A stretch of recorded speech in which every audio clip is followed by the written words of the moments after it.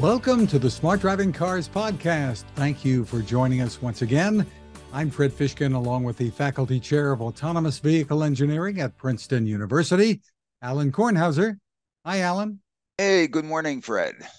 And we are happy to have with us once again Bryce Rasmussen, Princeton class of 25, who's been a very busy intern with Alan over the summer. Hi, Bryce. Hi, Fred. Well, Alan, I'm going to turn things over to you to describe what Bryce has been doing. Great.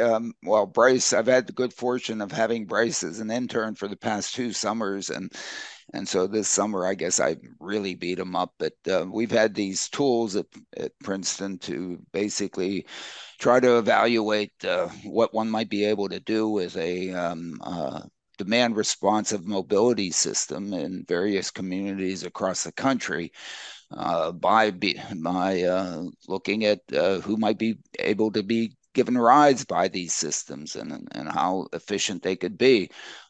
We really haven't focused on whether or not it's LiDAR, SCHMIDAR, or KIDAR that's propelling them or whatever.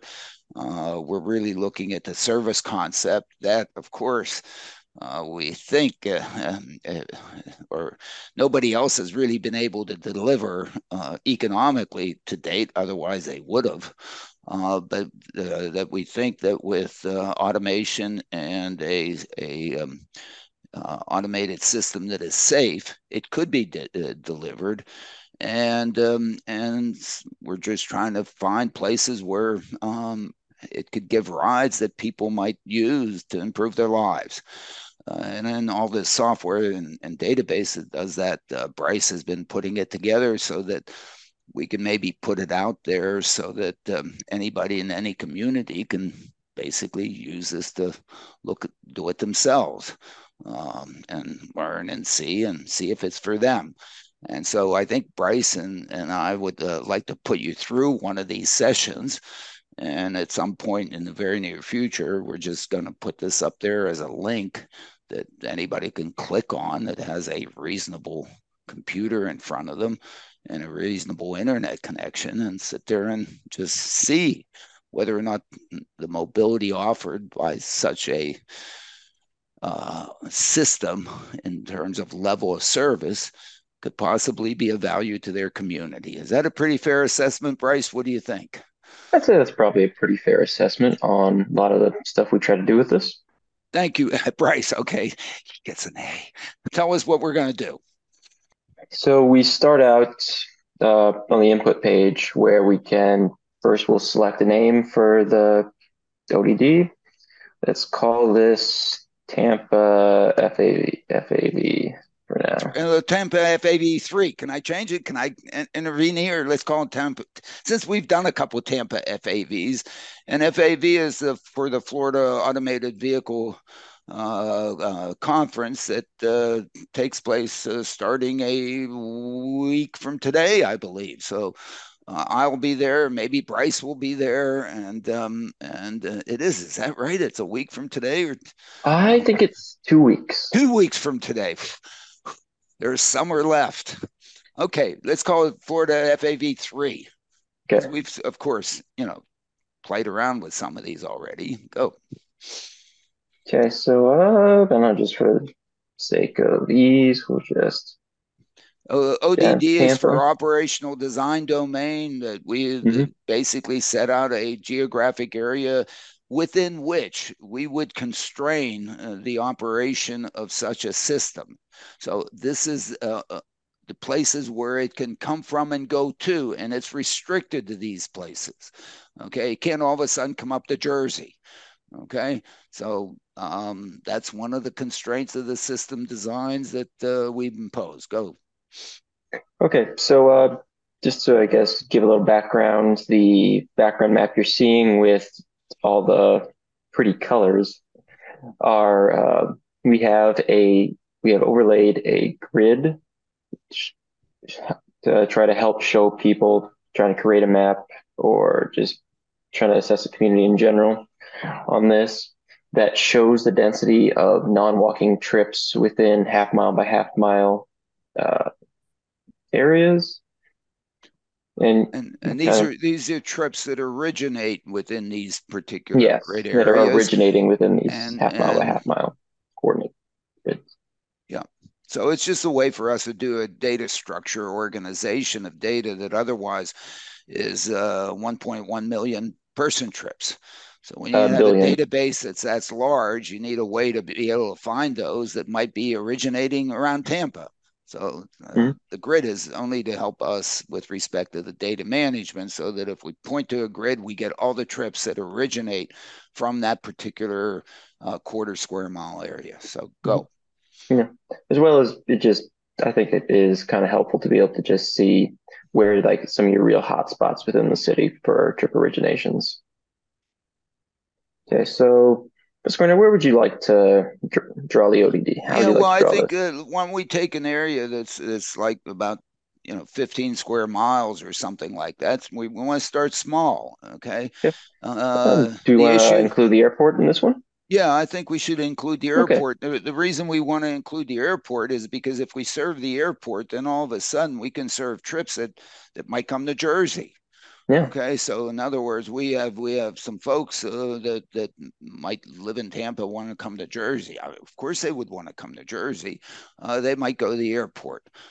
So if we serve the airport, they can take United Airlines to Newark, hop on the People Mover there, take the train down to Princeton Junction, take the Dinky to Princeton, and come to 42 Cleveland Lane. Visit me. Okay. Then we'll just draw it. We'll include this hospital right here. And Sure, then we'll because come down people to probably want to go to the downtown. hospital. Yeah. Yeah, so I can see you dragging out an area there. Okay. Mhm. Okay. Hope people That's, can see it on their screen. yeah, I think they should be able to. And And then we'll down the just, lower left-hand corner of the map, we sort of have a scale so you can see sort of how big of an area you're mhm. one's drawing out. You see how big 1 mile is. So yeah, go. Yeah.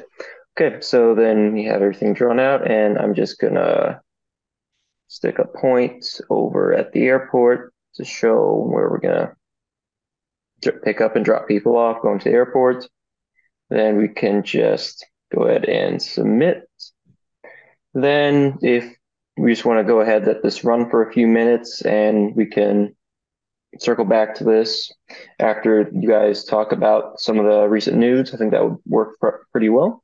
Yeah, so I mean, what this thing is doing at this particular point in time, we have a data set of, as I said, 1.1 million virtual trips. We've created 320 some million virtual individuals in the United States, and for each one have built a virtual trip, a daily tour for that they might take on a day to go to work, go get ice cream, shoot hoops across the street or across town or whatever, or come to Jersey.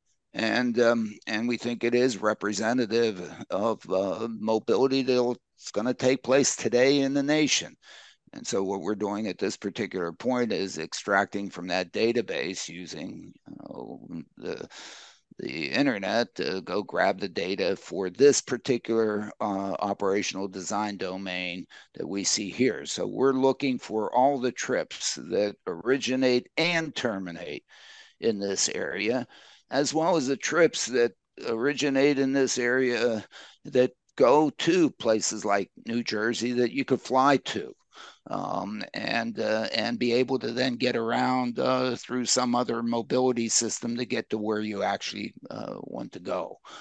So it's in that sense a multimodal operation. It's the last mile to the airport type of thing. And if we had a big, as we do in Jersey, for operational design domains that are served by New Jersey Transit Rail, we then say, my goodness, you get to the train station, you can get essentially anywhere in Jersey, as long as you can figure out how to get from that train station to where you're ultimately going on the other end. And maybe if those communities have this kind of mobility, then we can actually travel from anywhere in Jersey to any other place in Jersey.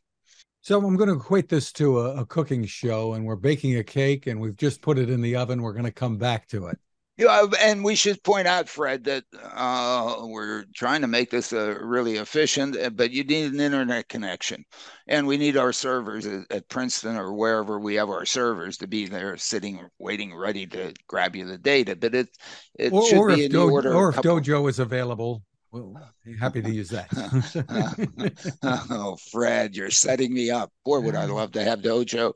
And I guess NVIDIA reported last night. I don't know. What did they report last night? Did they report good earnings? I believe they did. What's the headline on NVIDIA? The headline in Yahoo Finance is NVIDIA stock soars to record high as earnings forecasts crush expectations. That's yesterday. Whoa. That's two reportings in a row. I guess we need to thank ChatGPT and non-AI.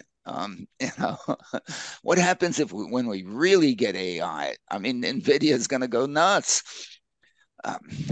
So let's get into some of the headlines in the latest Smart Driving Cars newsletter. On top, from the New York Times, the headline is, "This experience may feel futuristic. 3 rides in Waymo robot taxis."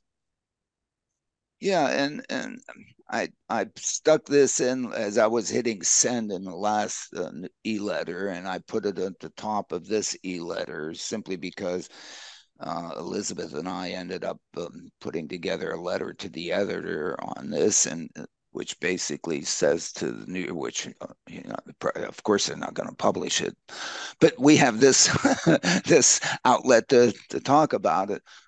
It is really nice that the New York Times did send 3 of its reporters across the country to see if this is real, and in fact, from the article, they found it real. And I guess they didn't find smoke, mirrors, and everything else, because otherwise they would have reported on it. And as we've been saying now, ever since we went out to and Bryce was out there at the conference in San Francisco, and we got to ride on these things. And that's when basically we came out and said, they've done the proof of concept. This does work. It is safe. It does what it claims it's supposed to do, take people from A to B in an operational design that is non-trivial, and they're doing it without smoke and mirrors and whatever. At least we couldn't find the smoke and mirrors, and neither could the New York Times, I guess, since they didn't report on it. However, the story still keeps coming out of San Francisco, is that, this is a tourist attraction, or this is something for tourists, or this is something that, isn't welcomed in San Francisco. Doesn't seem to solve a problem that San Franciscans perceive to have. That's what their reaction has been. And there's even another article that we put up, from the San Francisco Standard, talking about the amount of money that Waymo and Cruise have spent on lobbying to provide mobility, to provide safe, high quality, affordable, equitable, sustainable mobility to a community. I mean, they're coming in and saying, here's a gift to you. This is valuable. This is a valuable contribution to a community. And they have to spend lobbying money to convince the people to say, oh, thank you for the gift. What? What's the matter with San Francisco? Do they already have so much? Everybody is so rich. Everybody has it so made. Everybody is so well off that they think this is an intrusion? Okay. Guess what? If that's the way the community feels about it, Waymo and Cruise shouldn't be spending money to lobby to say, oh, no, please let us do this good thing for you. They should say, hey, Thank you, thank you, thank you, thank you. Thank you for letting me go in there and do my proof of concept and operate in your city that is so whatever. They don't even have control of their traffic lights so that they can create a green wave for emergency vehicles to get from A to B so that they don't have to go through red lights when they're screeching through town. What? You know, this is supposedly the technology capital of the world, but they're very happy there. They don't want this, so fine. So what Waymo and Cruise should do is say, thank you, thank you, thank you for letting us use you to prove to the world that we work without smoke and mirrors. We're going to go to communities who will take what we have and appreciate what we're giving them. This is Cruise and Waymo giving something to San Francisco. And then somebody says, well, they're going to make money. Oh, what's Silicon Valley and San Francisco all about? How much do the venture people want to make? What's their whole objective when they come through the Orphe department at Princeton? Ooh, I want to make money. Ooh, I want to make money. Cut it out.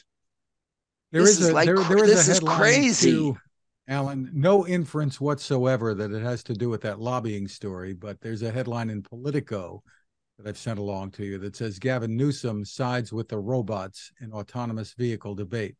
You might want to question how that headline is written, but that's a story from Politico. Yeah, well, look, I mean,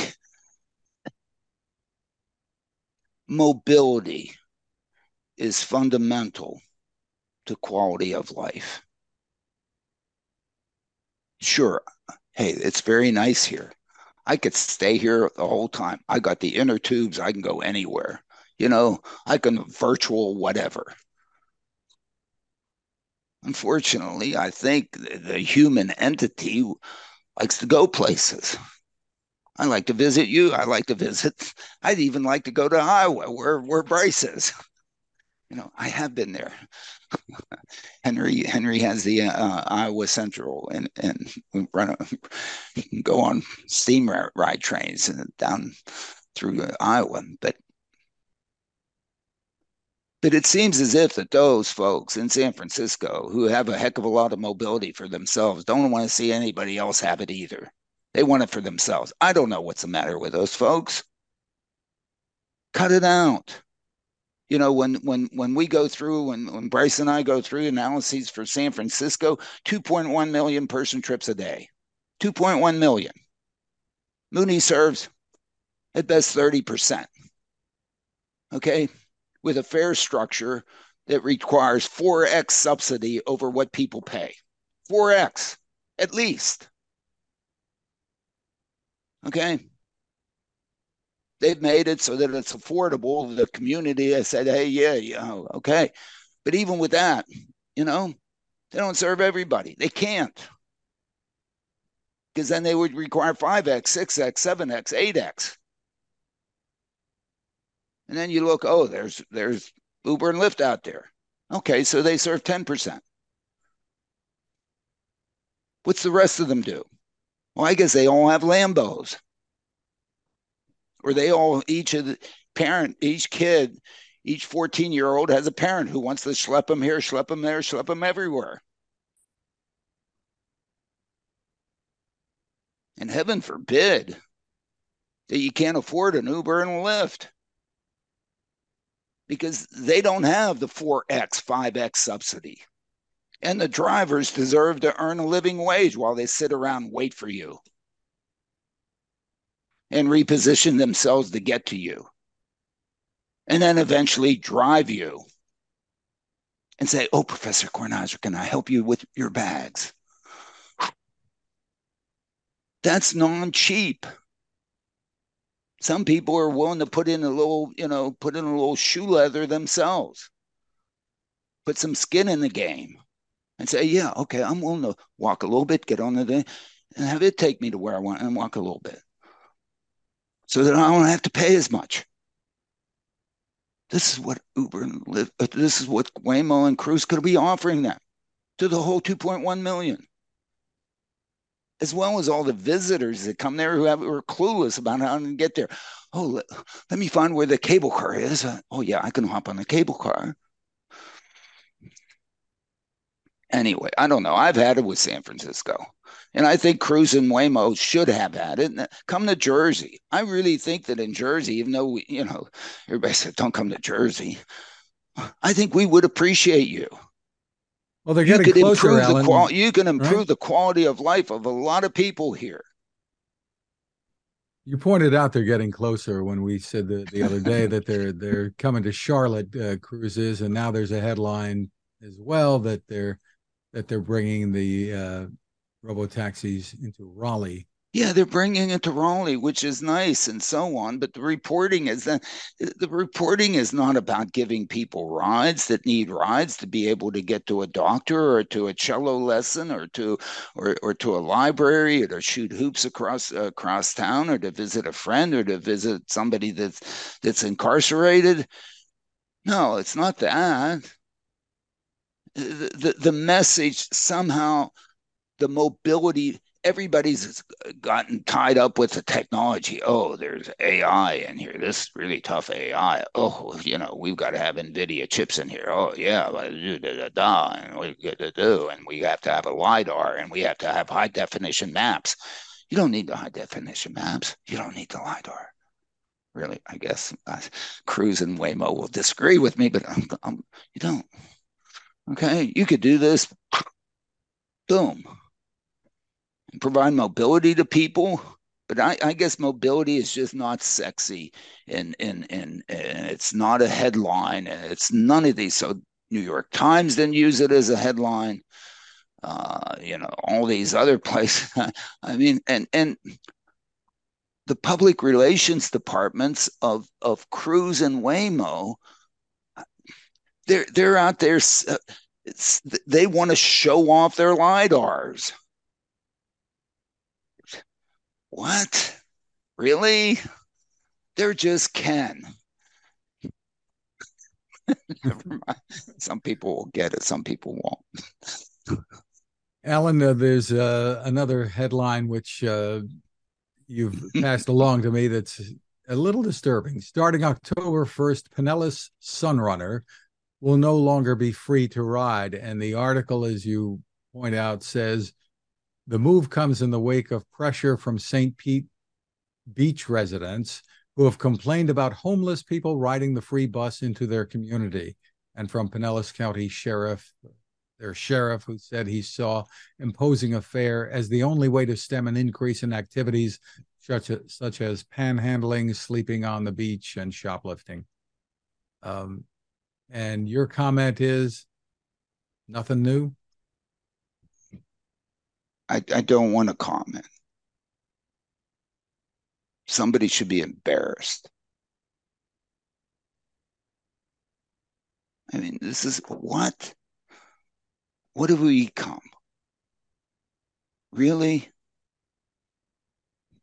I'm not going to get suckered in, and I don't want to get suckered into this one, to comment, because this is just ugly. It speaks for itself. It speaks for itself. And I guess the only thing that I want to add, because I've been around so damn long, okay, this is not new.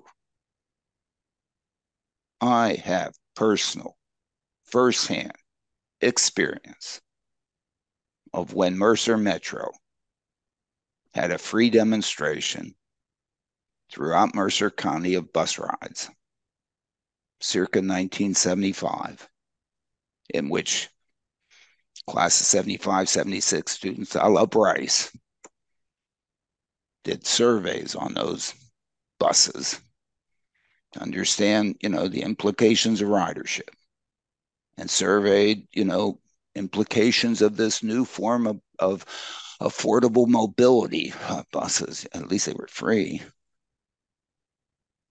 And the reaction was what?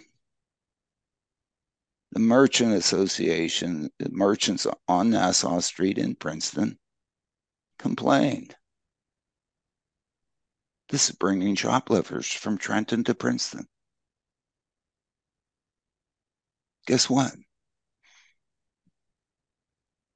No more free bus. Totally UGLY. Disgusting. Really? I mean, come on. I mean, you can't even do a come on man on this. This is beyond come on man. Finally, Alan, once again, you have in the newsletter, tip of the hat to Rob Maurer, Tesla Daily. One of the latest headlines: Tesla teases Cybertruck delivery event and production candidate. So, yeah, we're about to see the Cybertruck closer every time somebody snaps a photo from above or wherever it winds they're up like, going they're viral. like, it's like whatever. I mean, you know. Well, we're going to go back to Bryce now. I should point out a personal thing in here. I should be sure. What the heck? I always point out personal stuff. Whenever the pre-Model 3, they had an announcement. If you put $1,000 down, you can get on a list to get to be first on your block to have a Model 3, right? So I couldn't wait to send Tesla a check for $1,000. What was that? 5 years ago or something like that. I guess their accounting system finally figured out that I hadn't gone in and bought one. And a couple of days ago, I actually got a check from Tesla for $1,000. I think I'm going to frame it. I'm not going to cash. I'm just going to frame it. But where's my interest? I mean, don't I get some interest on that money? I think you provided an interest-free, Alan. And it's funny because for the Cybertruck, they only wanted $100 deposit. Oh, I'm gonna buy 10. I'm gonna send it for 10. Just send them their check back. Say, put me in line for 10. All right, so let's head back to Bryce now. See if Bryce the cake is ready to come out of the oven. Gritting, wanting to get on board. Go, Bryce. Okay. Oh my goodness! Look at what we have already. Is that what comes back, Bryce? After a couple minutes? Yeah, this is the automatic one that loaded a number of minutes ago. Good. So I see we have Tampa FAV3, which is really the one we created. So we're not, smoke and mirrors in this thing. And so describe what we see here on the screen. Okay. So effectively, we have from the area, we took all the trips within that area. We then created a number of kiosk locations where people would be assigned to for their trips. Both their origin and destination would be assigned to a trip. Well, let me sort of change the way you say that. It's what we're using here in the service model of this mobility system is not a ride hailing model. It's a elevator service model. It's the service concept here is as we use elevators to get from the ground to someplace up in a tall building or not so tall building. If you look at the mobility that is offered in those buildings, is that you find yourself someplace, you kind of figure out where you need to go in that building, where when you show up there, there's either something there waiting to take you up or down. It may be there with open door welcoming you. Hey, come on in. Or there's some mechanism there that recognizes that you want a thing there to get you up or down. It might be a button. I don't know of one that says, hey, I need an app on my cell phone. Why would you need an app? I mean, that's not an easy way to do things. That's a hard way to do things. You should be able to show up at a place And because you're there, there's no reason why I can't recognize that it's you. And there's no reason, especially now with all the AI, that since we're creatures of habit, probably has a darn good idea where you want to go. If I'm going to a hotel, like a Marriott, I've already registered at the desk. They know where my room is. They know the likelihood that I'm going to the 15th floor is, the probability distribution is that, man, slam dunk. And I could say, as I showed there, I'm not going to the 15th. I'm going to go visit Bryce on the 12th. And the thing knows where I'm going. And I could be speaking who knows what language.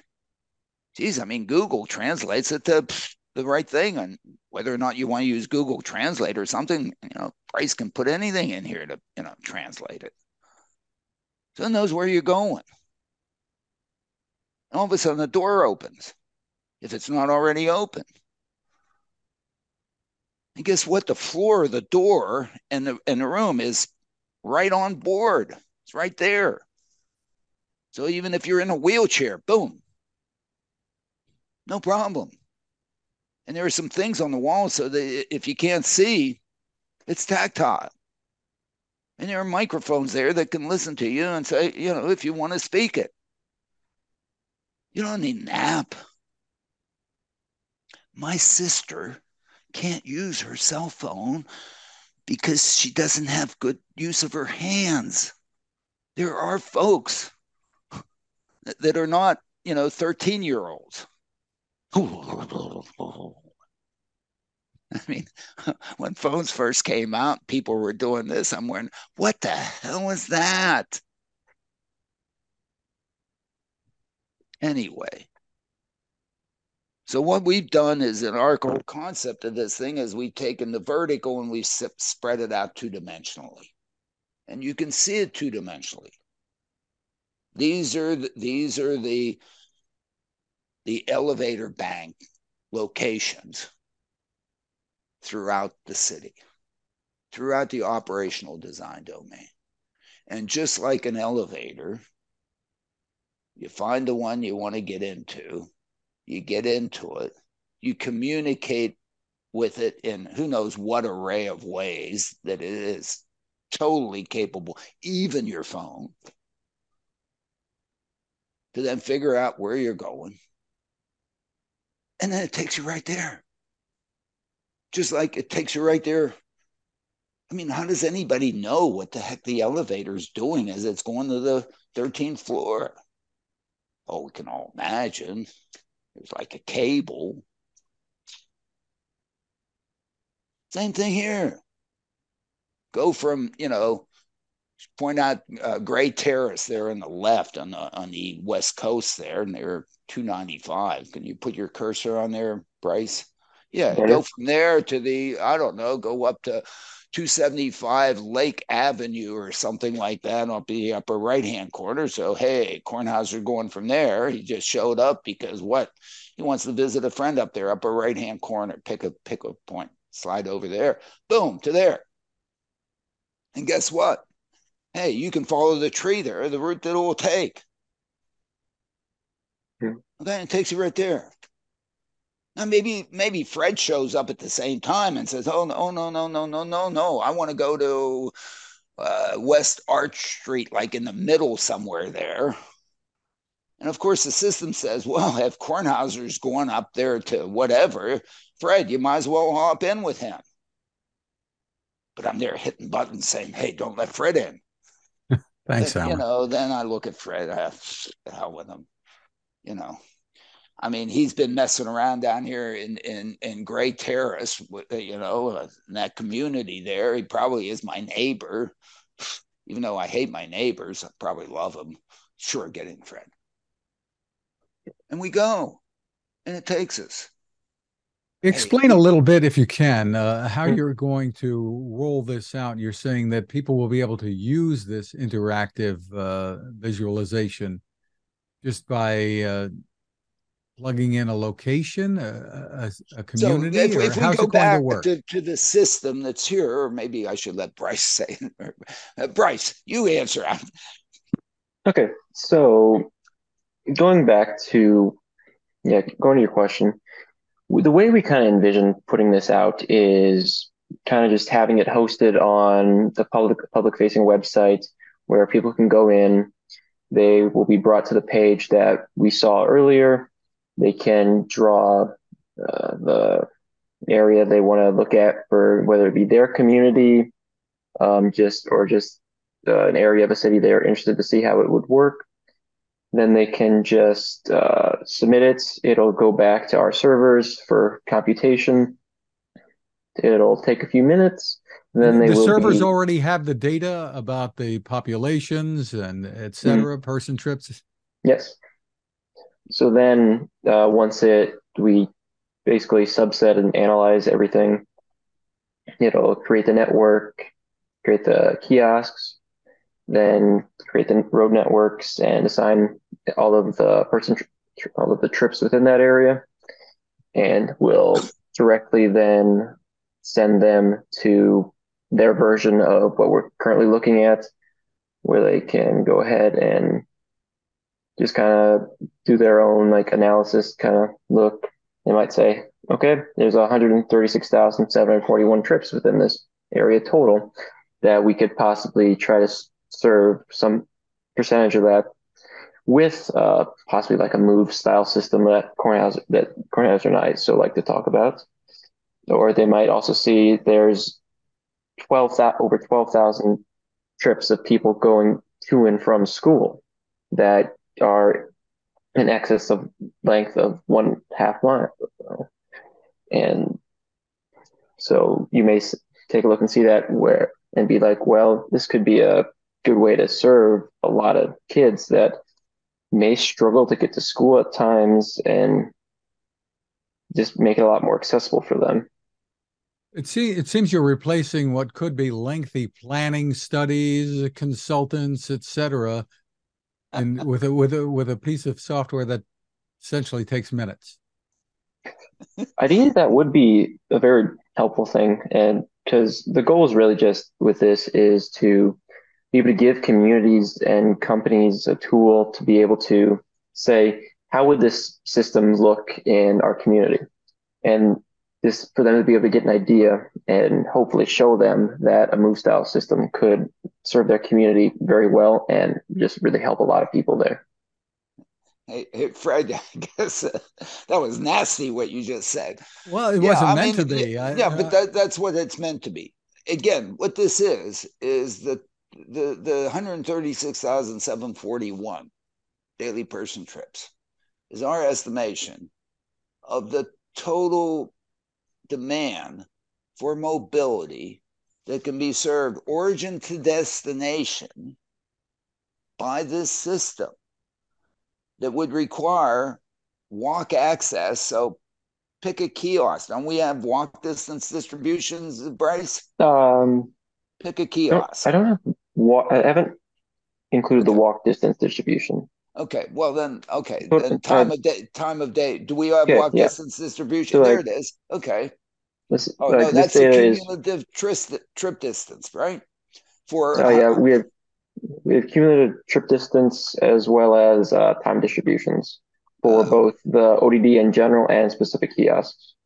Right. So the upper right-hand corner graph is what? That's a cumulative distribution of person trips of the 136,000 total addressable market. Yes. To be served, right?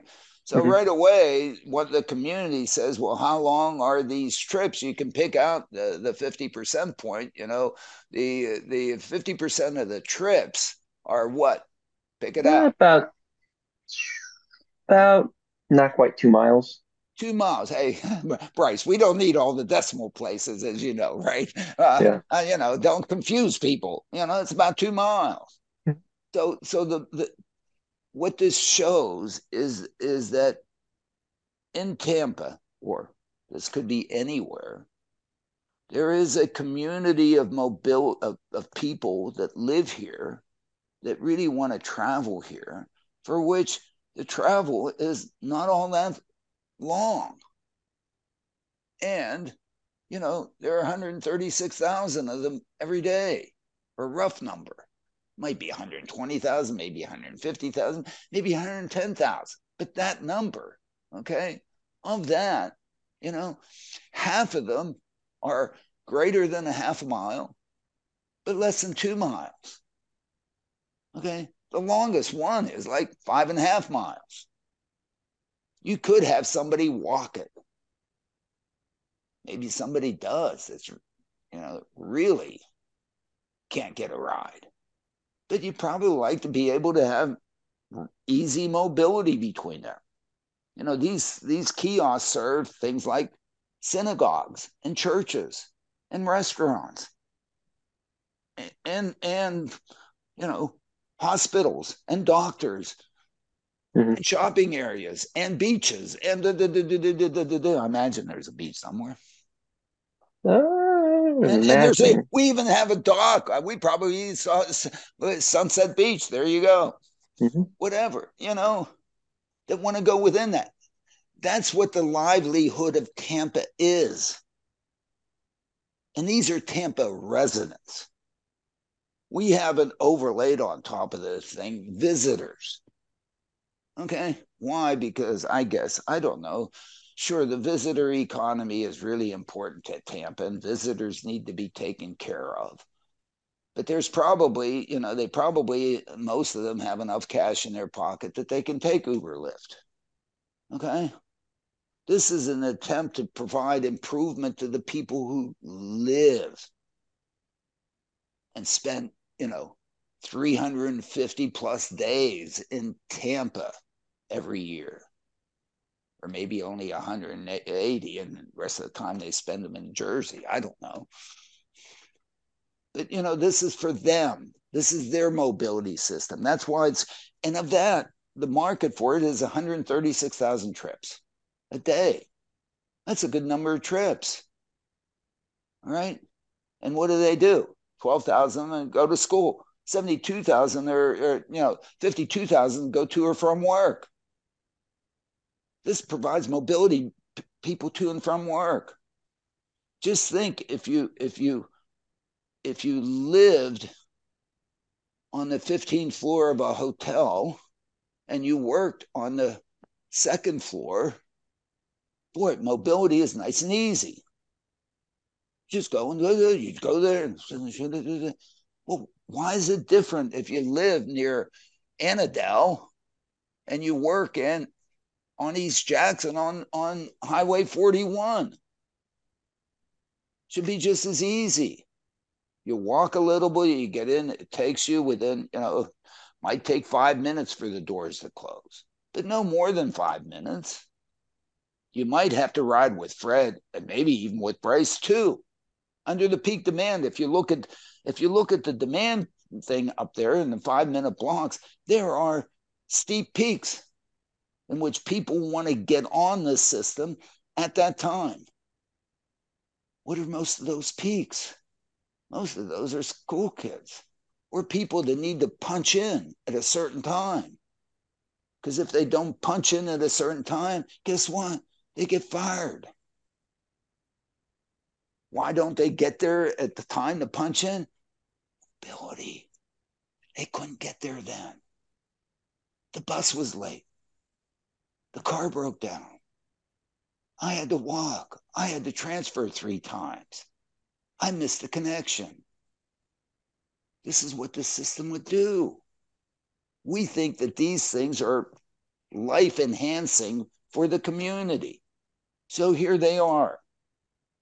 So what Bryce has created is an ability to be able to take an area, look at what the heck's going on within that area, suggest initial locations for where some of these places, these elevator banks might exist. We call them kiosks that you can just go to that readily know, or you can tell where you want to go and just make it happen. Why can it just make it happen? Because it's people like Bryce who can sit there and write the code to have these things and have them make it just happen. Because this is all code driven. And guess what? Code, what is it, Bryce? Line at a time, ba ba boom, ba ba boom, ba ba boom, ba ba boom, right? And once you got it right, bam. And it doesn't have to take a bathroom break. And it doesn't need lunch. And it doesn't just want to operate between these 8 hours or these 8 hours or whatever. I mean, look at the time distribution of the demand here. It's all over the place. So if you look at that, and this is that distribution is what, for the whole thing, or is that for the? This is for the whole thing. I can show you on specific kiosks too if you'd like. Yeah. Okay. So let's look at a kiosk. So you can sit around here and learn. Let's check about the kiosk at St. Joseph's Hospital. Yeah. So let's look at what happens at St. Joseph's Hospital. Okay. Guess what? We have a shift change at 4:30. Mm-hmm. That's what that peak is. I don't know if the shift change at St. Joseph's is exactly 4:30. This is when we created the virtual representation of Tampa and the rest of the United States, and we put in shift changes for these places. But the hospitals have shift changes. That's what they look like. Guess what? Those are people leaving work. They might even have another one at midnight. Probably does. We could improve this. This gives you a beginning of it. Okay? Where do people go from there? Well, zoom out. We can see where they go from this is this kiosk rank of 4 that's up there suggests that, look, this is the 4th most active place in terms of opportunities to serve the total addressable market of Tampa. And where they go? They go all over the place. The width of the line is proportional to the number of person trips that originate at that pixel, that could originate at that pixel, that go to the other pixels. So if we go down to the bottom and zoom in, you'll see, however many, that little thin line, that's the number of people that go through each one of those. So this provides an enormous amount of information to somebody who's looking at, my goodness, the problem with mobility is that it is so temporally and spatially diffuse. We can see the diffusion here spatially. The lower right-hand corner graph shows you temporally in terms of originations. Pick another one. Just pick one. Pick any. I don't know. Pick a small one. I don't pick any. Let's go University of Tampa. Yeah. Okay. So that's what happens there. Pick another one. And don't just pick. Next one. Pick any. This is interactive. This allows you to pick any. You go, look, that's a 16th ranked one. Pick one. Okay, this is a 57th ranked one. There are a total number of person trips originating there of 892. Bam! The information's there in front of your eyes. In terms of looking. And the important thing that this sort of riles me about what Waymo and Cruise is trying to do in San Francisco. I guess they're trying to operate on every street. No. If just stay right there so I can explain this, so people can see it. Underneath this is a map, OpenStreetMaps, of the streets in Tampa. You can see them all. They're white. Okay? This number of kiosks, how many kiosks do we have here? Where's the number? Where's the number of kiosks? We lost the number of just What was the number? I thought we had it someplace. I thought I did. Where I think I believe it's 81. Okay, so we have 81 kiosks. In other words, there are 81 floors to this tall building, if you want to put it in elevator context. 81 floors. Okay. To go between every one of those 81 floors directly and efficiently and safely, the black lines are the only roads you're going to use, or that you need to use, or that you want to use, or that you're going to be worried about whether or not it's safe enough to go that way. That's it. Not all the white lines. You don't need them all. And in fact, some places, hey, if somebody doesn't want you going down in front of their house, you can easily jiggle this thing to go down somebody else, down another one where you would be welcomed if you're not welcomed here. It doesn't need to work everywhere to everywhere. An elevator bank in a building doesn't go through every place through a building. It has a shaft. It efficiently. These are nothing but shafts.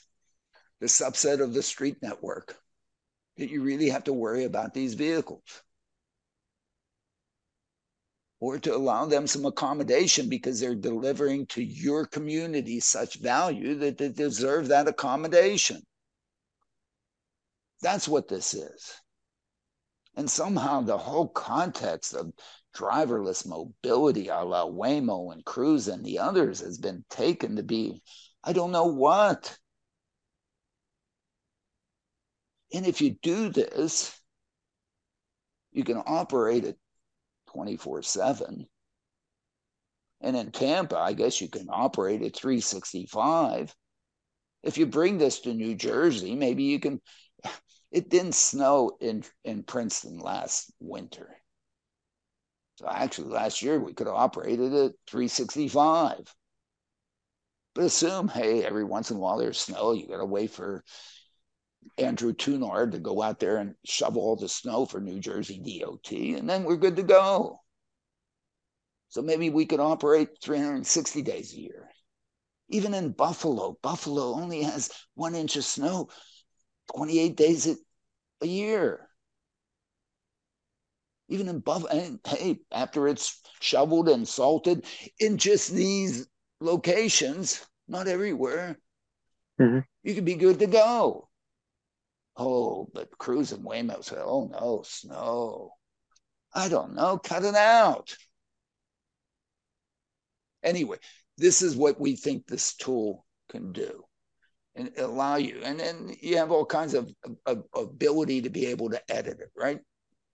Talk to us about some of the, besides learning, editing. So let's come down here. Say you don't like where this kiosk is.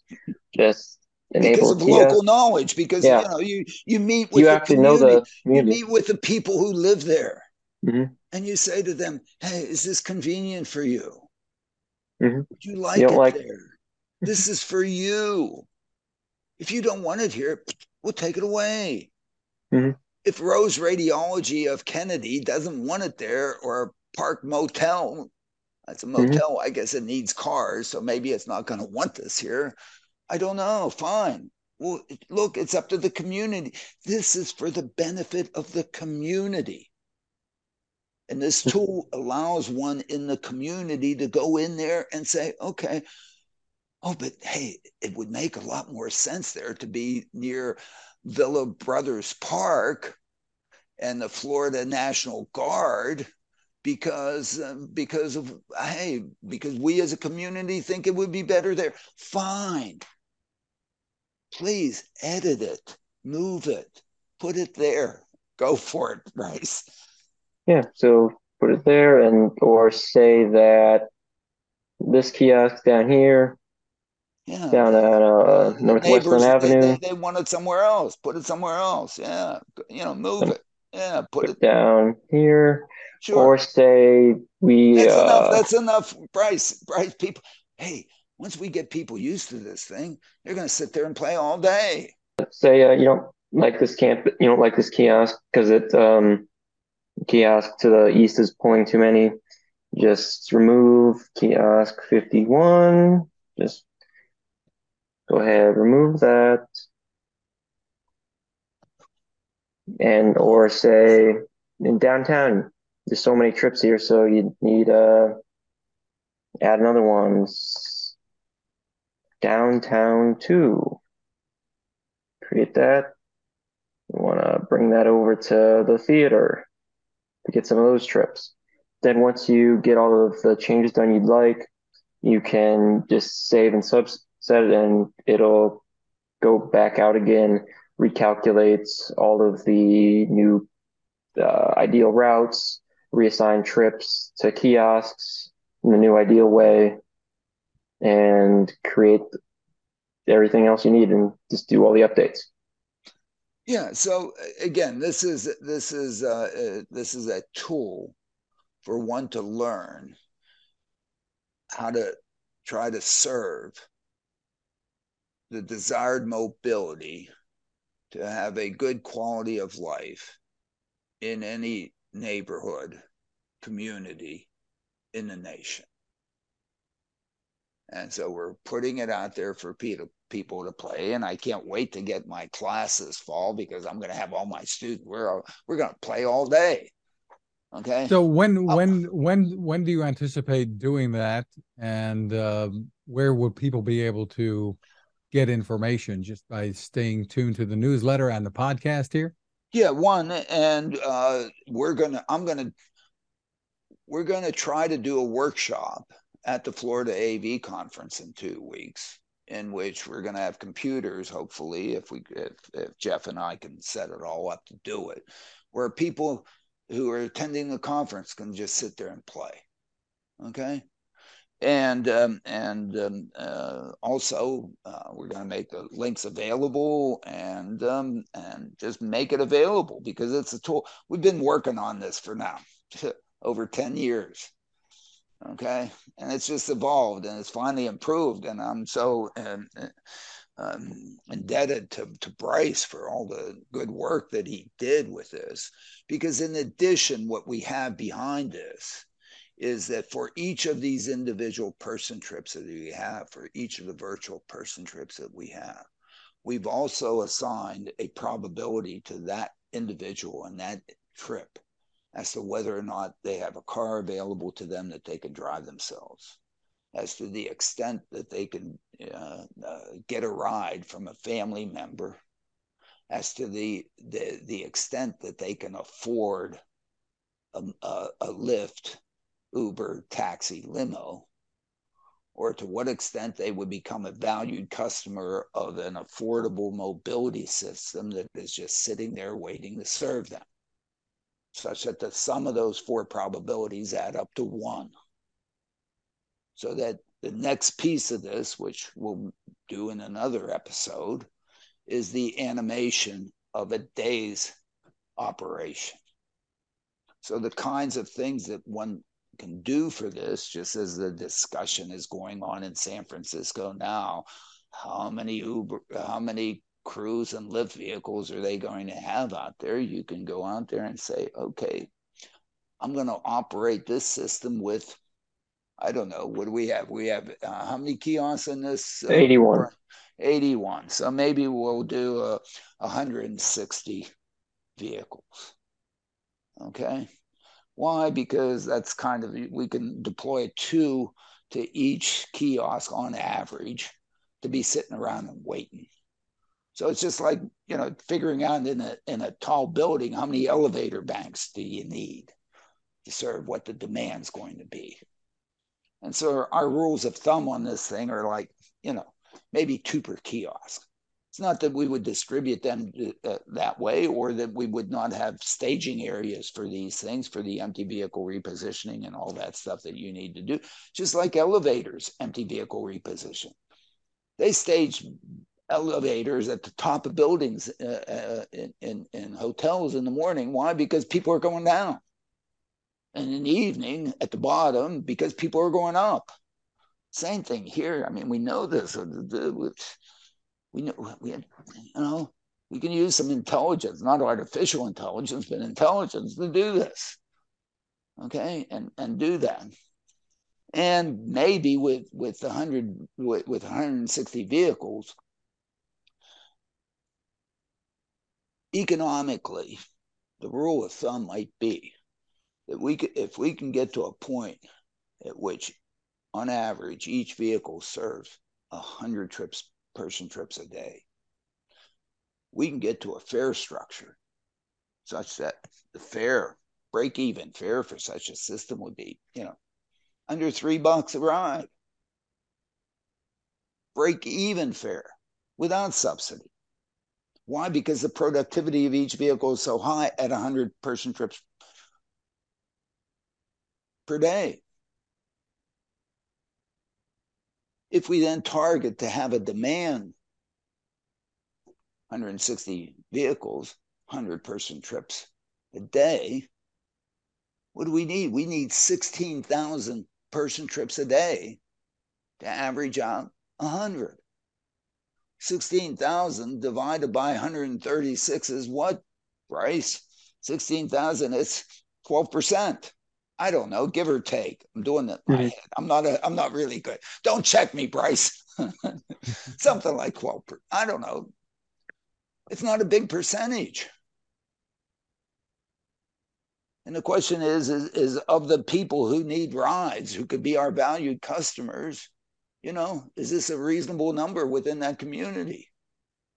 And what we find is that, to be able to serve that many and that stuff, heck yeah. People can continue to drive themselves. People can continue to give their kids rides. People can continue to use Uber, Lyft. But there's a lot of folks that either aren't going, who would really value and be our customers, 300 times a year, 600 times a year, 1,000 times a year, who could really improve their quality of life. So those are the folks that we put on this system, and we then see how well we could serve them, what the vehicles would actually have to do, what the average vehicle occupancy would actually have to be.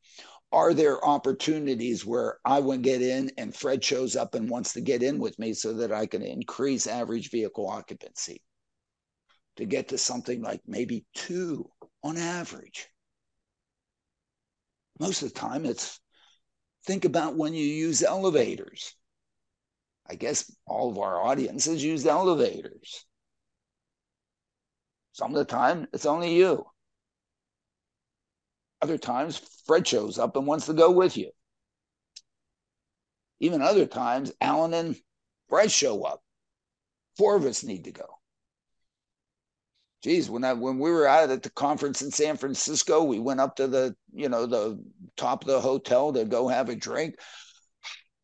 8 of us wanted to get in the elevator all together to go up to the top and have a drink. Oh my goodness, I had to share the elevator with 7 other people. Woe is me. It happens naturally. I stayed away from most of them. I put on my mask.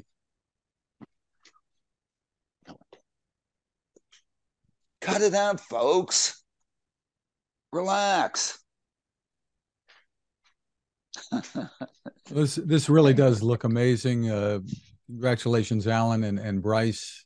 Really tremendous, and we're looking forward to this being put to great use. Yeah, I hope so. I hope it's informative. Look, these are all virtual information individuals. We made them up. Okay? The trips are all virtual trips. We made them up. We think we did that intelligently. Of course, I mean, we're Princeton, We wouldn't do it stupidly, would we, Bryce? Bryce, would we do it stupidly? See, even Bryce agrees with me. We wouldn't do it stupidly. How do we create the individual? Well, there's census data that supposedly tells us who our neighbors and what our community and what our country is. We have folks gathering data about all kinds of stuff. economics and social and political and whatever. We know where schools are. We know what their enrollments are. The kids have to come from someplace. We know where people work. Workers have to come from someplace. We know where they go. We know where people shop. We know that if it's a McDonald's, if a certain number of people don't show up there every day, guess what? There's no McDonald's. And from employees, whatever, we know how many employees are there. If not enough people show up there to support that many employees, guess what? They don't have that many employees. If a whole bunch of people show up and want to go there, they have more employees. So in fact, you can go intelligently actually build not only people, but where they might really want to go on a typical day to have a reasonable life. This is the underpinning of this whole thing. And we're just trying to make it available on a context of a certain geographic area that then says, how would we help these people? Again, it drives me nuts that Waymo and Cruise had to spend money to lobby individuals in San Francisco to have permission to do good for San Francisco. What's the matter with San Francisco? I mean, okay, they want to believe what they want to believe, what they want to do, fine. What Waymo and Cruise should go do is say, thank you. Thank you for letting us come in here and make sure we could go down the curviest road in the world because you have the curviest road in the world. Thank you. Sorry, we're out of here. We're going to go to communities, maybe like Tampa, whose quality of life could be really enhanced, or they're going to be applauded. You know, I guess that's why Waymo originally went to Arizona. They were welcomed. Arizona saw that, hey, you know, it might be nice. Now, maybe they saw it might be nice just for rich people to now have another way to get around as opposed to who knows what. I don't care. But it seems like San Francisco doesn't want them. One of the things I've learned is where I'm not wanted, I don't want to go. No, thank you. Why would I want to go? The hell with you. Let me say it again. The hell with you. Sorry, Fred. You got me going. Bryce, you got me going this morning. I don't know. Well, this was a great session, and we want to thank you, Bryce, Princeton class of 25. Yeah, I mean, he's about to become a junior.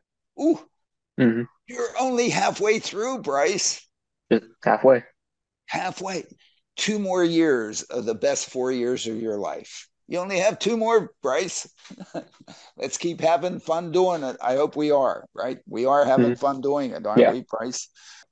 Just terrific, Bryce. And you've got clearly a great future ahead of you. Anyway. You can find us at smartdrivingcar.com, also on Spotify, TuneIn, Apple, Google, Amazon, wherever you turn to for podcasts. You can find my tech reports at techstination.com. I'm Fred Fishkin along with Alan Kornhauser. Thanks for listening or watching. Please continue to stay safe. And have a great day, everybody, and enjoy the rest of the summer. And we'll put this thing out. Bryce, you have a safe trip from Iowa back to Princeton. Can't wait to have you back here.